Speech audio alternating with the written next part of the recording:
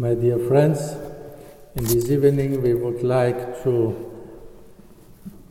speak about the unchangeable truth about marriage and sexuality. Our Lord Jesus Christ, the eternal Word and the eternal truth in person, restored the original dignity of human nature in a most wonderful manner. Also regarding the sexuality of the human being, which was created in a wonderful manner in the beginning. Through the fall in the sin, there had been wounded the dignity of human sexuality also, because of the hard-heartedness of the fallen man. There was introduced by Moses the divorce, and this was contrary to the absolute indissolubility which God had commanded. Also the Pharisees and scribes had known the divine truths about the beginning of the marriage. They nevertheless endeavored to receive from Jesus, as from a well-known and recognized teacher, the legitimation of the practice of the divorce, a practice which was already widely adopted in those times, perhaps out of pastoral reasons of the Pharisees and scribes. The first liars about the possibility of a contradiction between doctrine and pastoral practice were exactly the Pharisees and the scribes. They asked Jesus about the basic legitimacy of the divorce. Jesus proclaimed to them, and through his gospel he still proclaims, to the man of all times the ever valid and unchangeable divine truth about the marriage. In the beginning it was not so. And I say to you that whosoever shall put away his wife and shall marry another, commits adultery. Jesus restored in all its seriousness and beauty the divine truths about marriage and human sexuality. Regarding these divine truths, which Christ authoritatively proclaimed, he does not admit any sophisms. For example, annulment of the guilt because of psychological reasons. And he does not admit any exceptions with reference to an alleged pastoral praxis, perhaps restricted to the individual case, as the Pharisees it practiced. In his teaching, Jesus is going even so far as to proclaim anyone who looks at a woman lustfully has already committed adultery with her in his heart. This commandment of Christ is universally valid and means any lustful sexual desire of a person who is not the own legitimate spouse is in the intention, in the eyes of God, already a sin against the sixth commandment. Jesus did not present his words as his own teaching, but as the teaching of the Father. My doctrine is not mine, but his that sent me.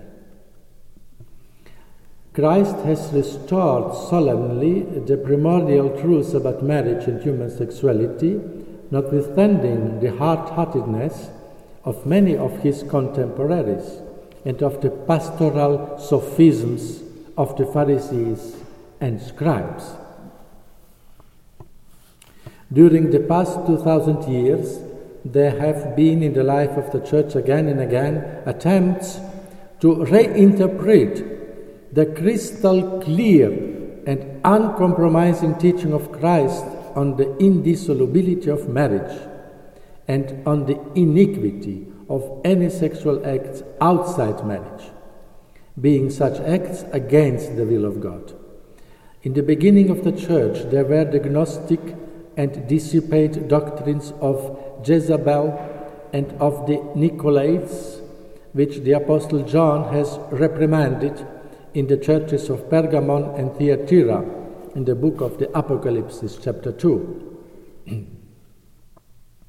A radical contradiction to the doctrine of Christ and to the teaching of the apostles on marriage established Martin Luther, calling the marriage a mere worldly thing. By this, there was opened in the Christian Occident, in the theory and in the praxis, for the first time, basically the door to the divorce. The case of the double marriage of the Prince Philip of Hessen, which Luther approved.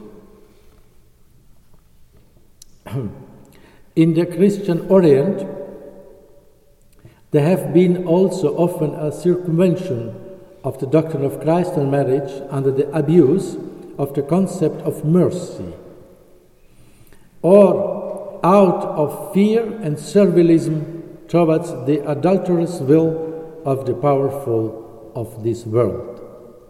A few examples.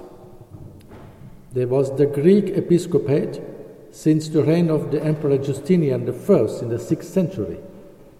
They adopted divorce. All the Oriental episcopacy. Then the Frankish episcopate in the case of the double marriage of the German Emperor Lothar II in the 8th century, the 9th century. And a particularly blatant manner, almost the entire episcopate of England in the time of King Henry VIII, with the exception of John Fisher. Furthermore, in the 19th century, in the beginning, a part of the College of the Cardinals accepted divorce in the case of the invalid second marriage of the Emperor Napoleon. However, some courageous cardinals in those times in Paris protested against the divorce of Napoleon, of the invalid second marriage. And whereupon Napoleon forbade these courageous cardinals to wear the purple soutane, and he confiscated their wages, contrary to the politically correct cardinals who admitted the divorce of Napoleon, and therefore they could be dressed in purple. In these courageous cardinals had to dress the black soutane who opposed the divorce. And so thus they were called the black cardinals. Hopefully we have in our time more black cardinals. Over the past several years, there emerged within the church a party, a group, mainly composed of priests and even of some bishops and cardinals, and this group has the aim to achieve a change in the praxis of the Roman Catholic Church, in a praxis which is already 2,000 years old, and according to which the reception of Holy Communion on behalf of divorced who live with a new partner and are civilly remarried is not possible, because this would be against the will of God, since the Word of God says, "The adulterers will not inherit the kingdom of God." The mentioned group uses different arguments. The arguments which they use remind the typical attitude of the early Christian Gnostics, for whom there could be definitely a contradiction between doctrine and praxis.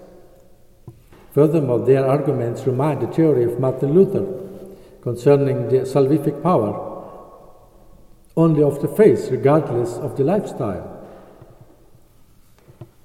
and even regardless of the repentance, and regardless of true amendment. You can be saved only by faith. In addition, the above-mentioned group inside the church tries eventually to justify, by means of sophistic and cynical trickery, the sin of homosexual acts that shriek to heaven.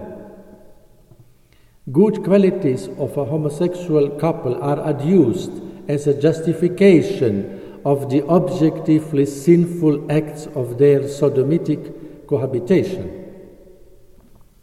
Nevertheless, the truth of the Word of God in the Holy Scripture remains fully valid in the same manner in our days as it was valid in the time of Jesus. And St. Paul says, "Do not be deceived, neither the sexually immoral, nor idolaters, nor adulterers, nor male prostitutes, nor homosexual offenders shall inherit the kingdom of God."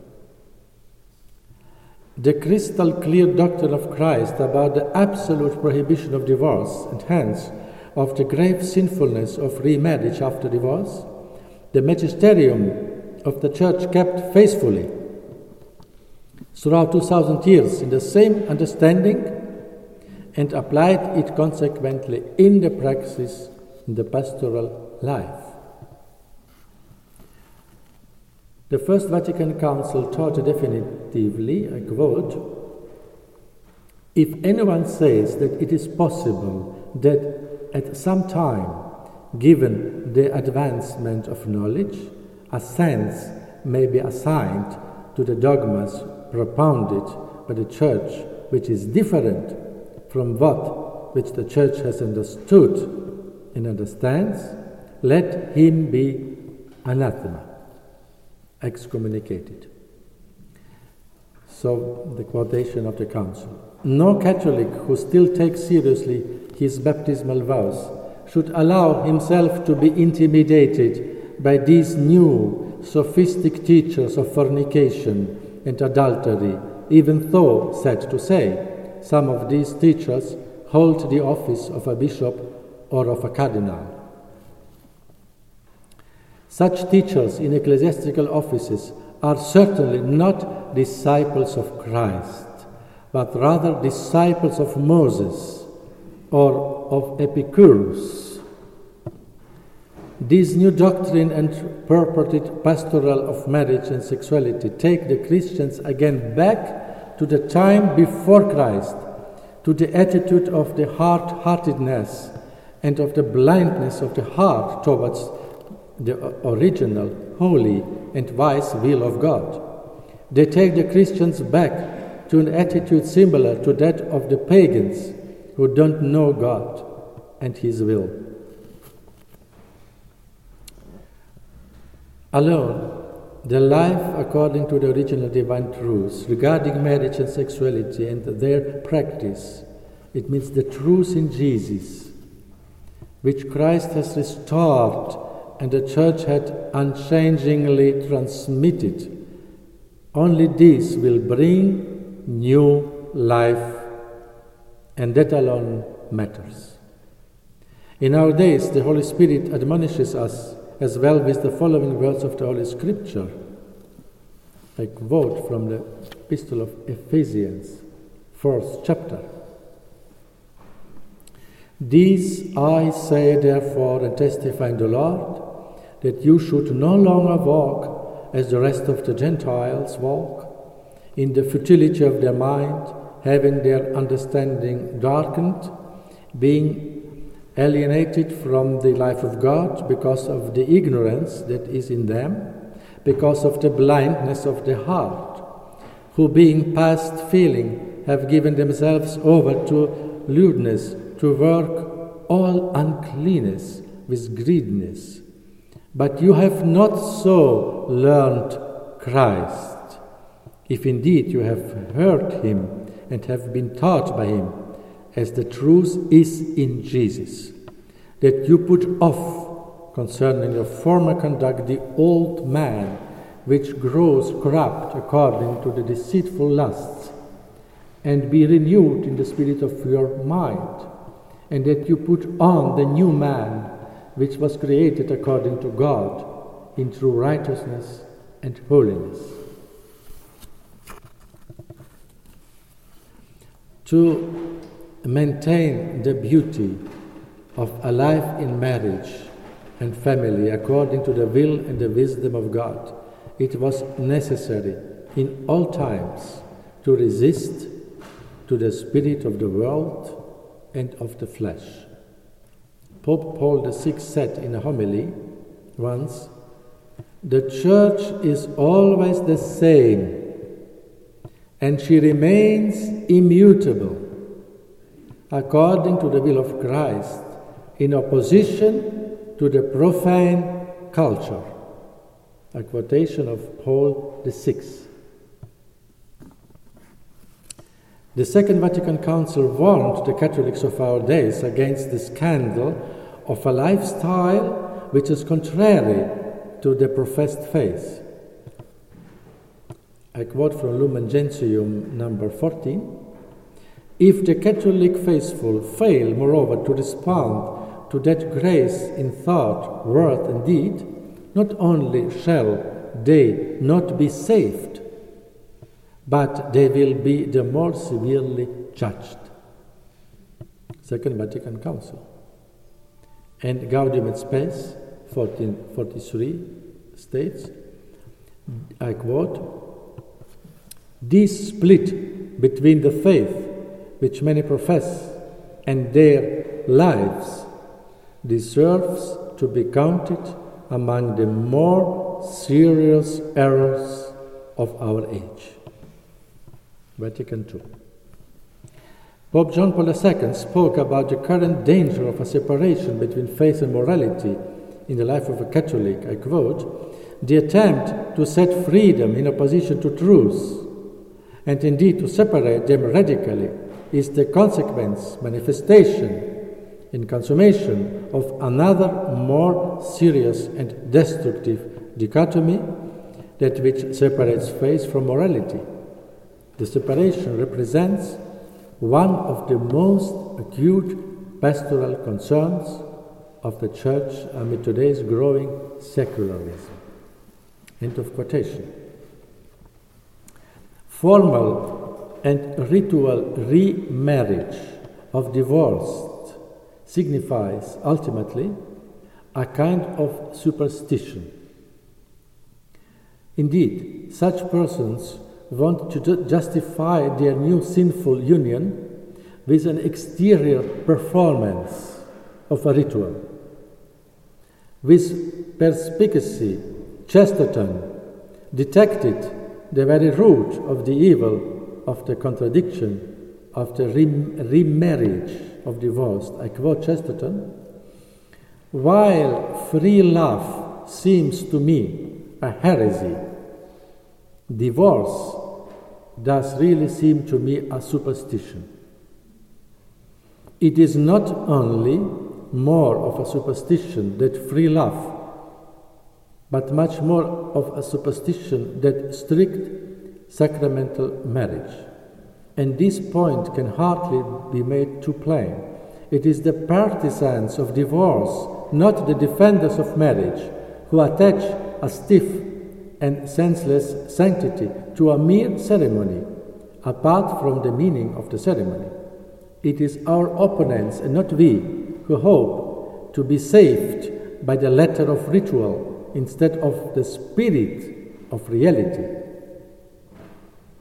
It is they who hold that vow or violation, loyalty or disloyalty, can all be disposed by mysterious and magic rite, remarriage, performed first in a law court and then in a church or a registry office.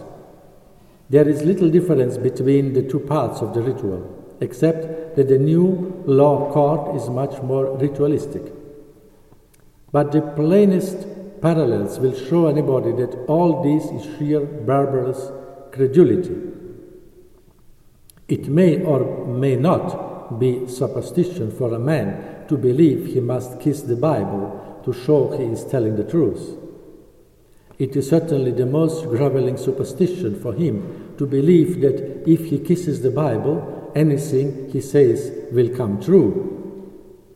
It would surely be the blackest and most benignant Bible worship to suggest that the mere kiss on the mere book alters the moral quality of perjury.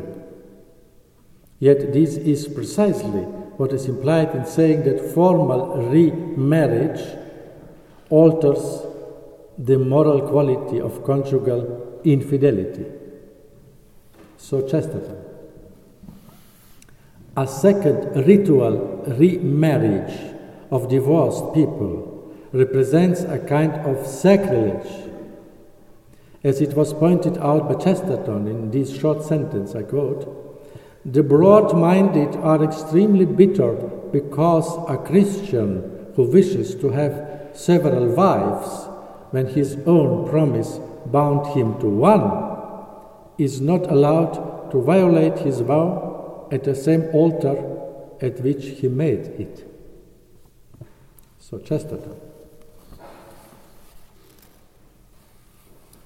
When clergy stand up today for the admittance of divorced and civilly remarried Catholics to Holy Communion, they, in fact, solemnize their adultery and their sin against the Sixth Commandment. They give to such faithful the message that their divorce and the continuous violation of their sacramental bonds can become ultimately a positive reality. In other words, such clergy are liars. However, in order to cover their evident lie and contradiction to the Word of God, they protect themselves with the mask of using the concept of divine mercy and sentimental expressions like to open a door, or to be pastorally creative, or to be open to the surprises of the Holy Spirit. To such a theoretical and practical behavior, one can apply the following statement of George Orwell, who said, "Political language is designed to make lies sound truthful and murder respectable, and to give an appearance of solidity to pure wind." St. John Paul II taught, I quote, "If acts are intrinsically evil, a good intention or particular circumstances can diminish their evil, but they cannot remove the evil. They remain irremediably evil acts per se, and in themselves they are not capable of being ordered to God and to the good of the person. As for acts which are themselves sins, St. Augustine writes, like theft, fornication, blasphemy, who would dare affirm that by doing them for good motives, they would no longer be sins? Or, what is even more absurd, that they would be sins that are justified? Consequently, circumstances or intentions can never transform an act intrinsically evil by virtue of its object into an act subjectively good or defensible as a choice. End of quotation of John Paul II. The same Pope left to the Church this most clear teaching regarding the authentic meaning of the merciful motherhood of Church. I quote him, "The Church teaching, and in particular her firmness in defending the universal and permanent validity of the precepts prohibiting intrinsically evil acts, is not infrequently seen today as the sign of an intolerable intransigence, particularly with regard to the enormously complex and conflict-filled situations present in the moral life of the society of today. This intransigence is said to be in contrast with the Church's motherhood. The Church, one hears, is lacking in understanding and compassion. But the Church's motherhood can never, in fact, be separated from her teaching mission, which she must always carry out as the faithful bride of Christ, who is the truth in person. As teacher, she never tires of proclaiming the moral norm. The Church is in no way the author or the arbiter of this norm. in obedience to the truth which is Christ, whose image is reflected in the nature and dignity of the human person, the Church interprets the moral norm and proposes it to all people of goodwill without concealing its demands of radicalness and perfection. In fact, genuine understanding and compassion must mean love for the person, for his true good, for his authentic freedom, and this does not result certainly from concealing or weakening moral truths, but rather from proposing it in its most profound meaning as an outpouring of God's eternal wisdom, which we have received in Christ, as a service to man, to the growth of his freedom. Still, a clear and forceful presentation of moral truths can never be separated from a profound and heartfelt respect. The Church can never renounce the principle of truth and consistency, whereby she does not agree to call good evil and evil good. She must always be careful not to break the bruised reed or to quench the dimly burning wick. When it is a matter of the moral norms prohibiting intrinsic evil, there are no privileges. There are no exceptions for anyone. It makes no difference whether one is the master of the world or the poorest of the poor on the face of the earth. Before the demands of morality, we are all absolutely equal. End of quotation of John Paul II. The new agnostic clerical group inside the Church today strives that sexual acts outside a valid marriage, and that even sexual acts against the nature of homosexual behavior, may be ultimately, in some cases, practically accepted by the Church. They invoke a welcoming pastoral style, abusing hereby in a sentimental manner this expression.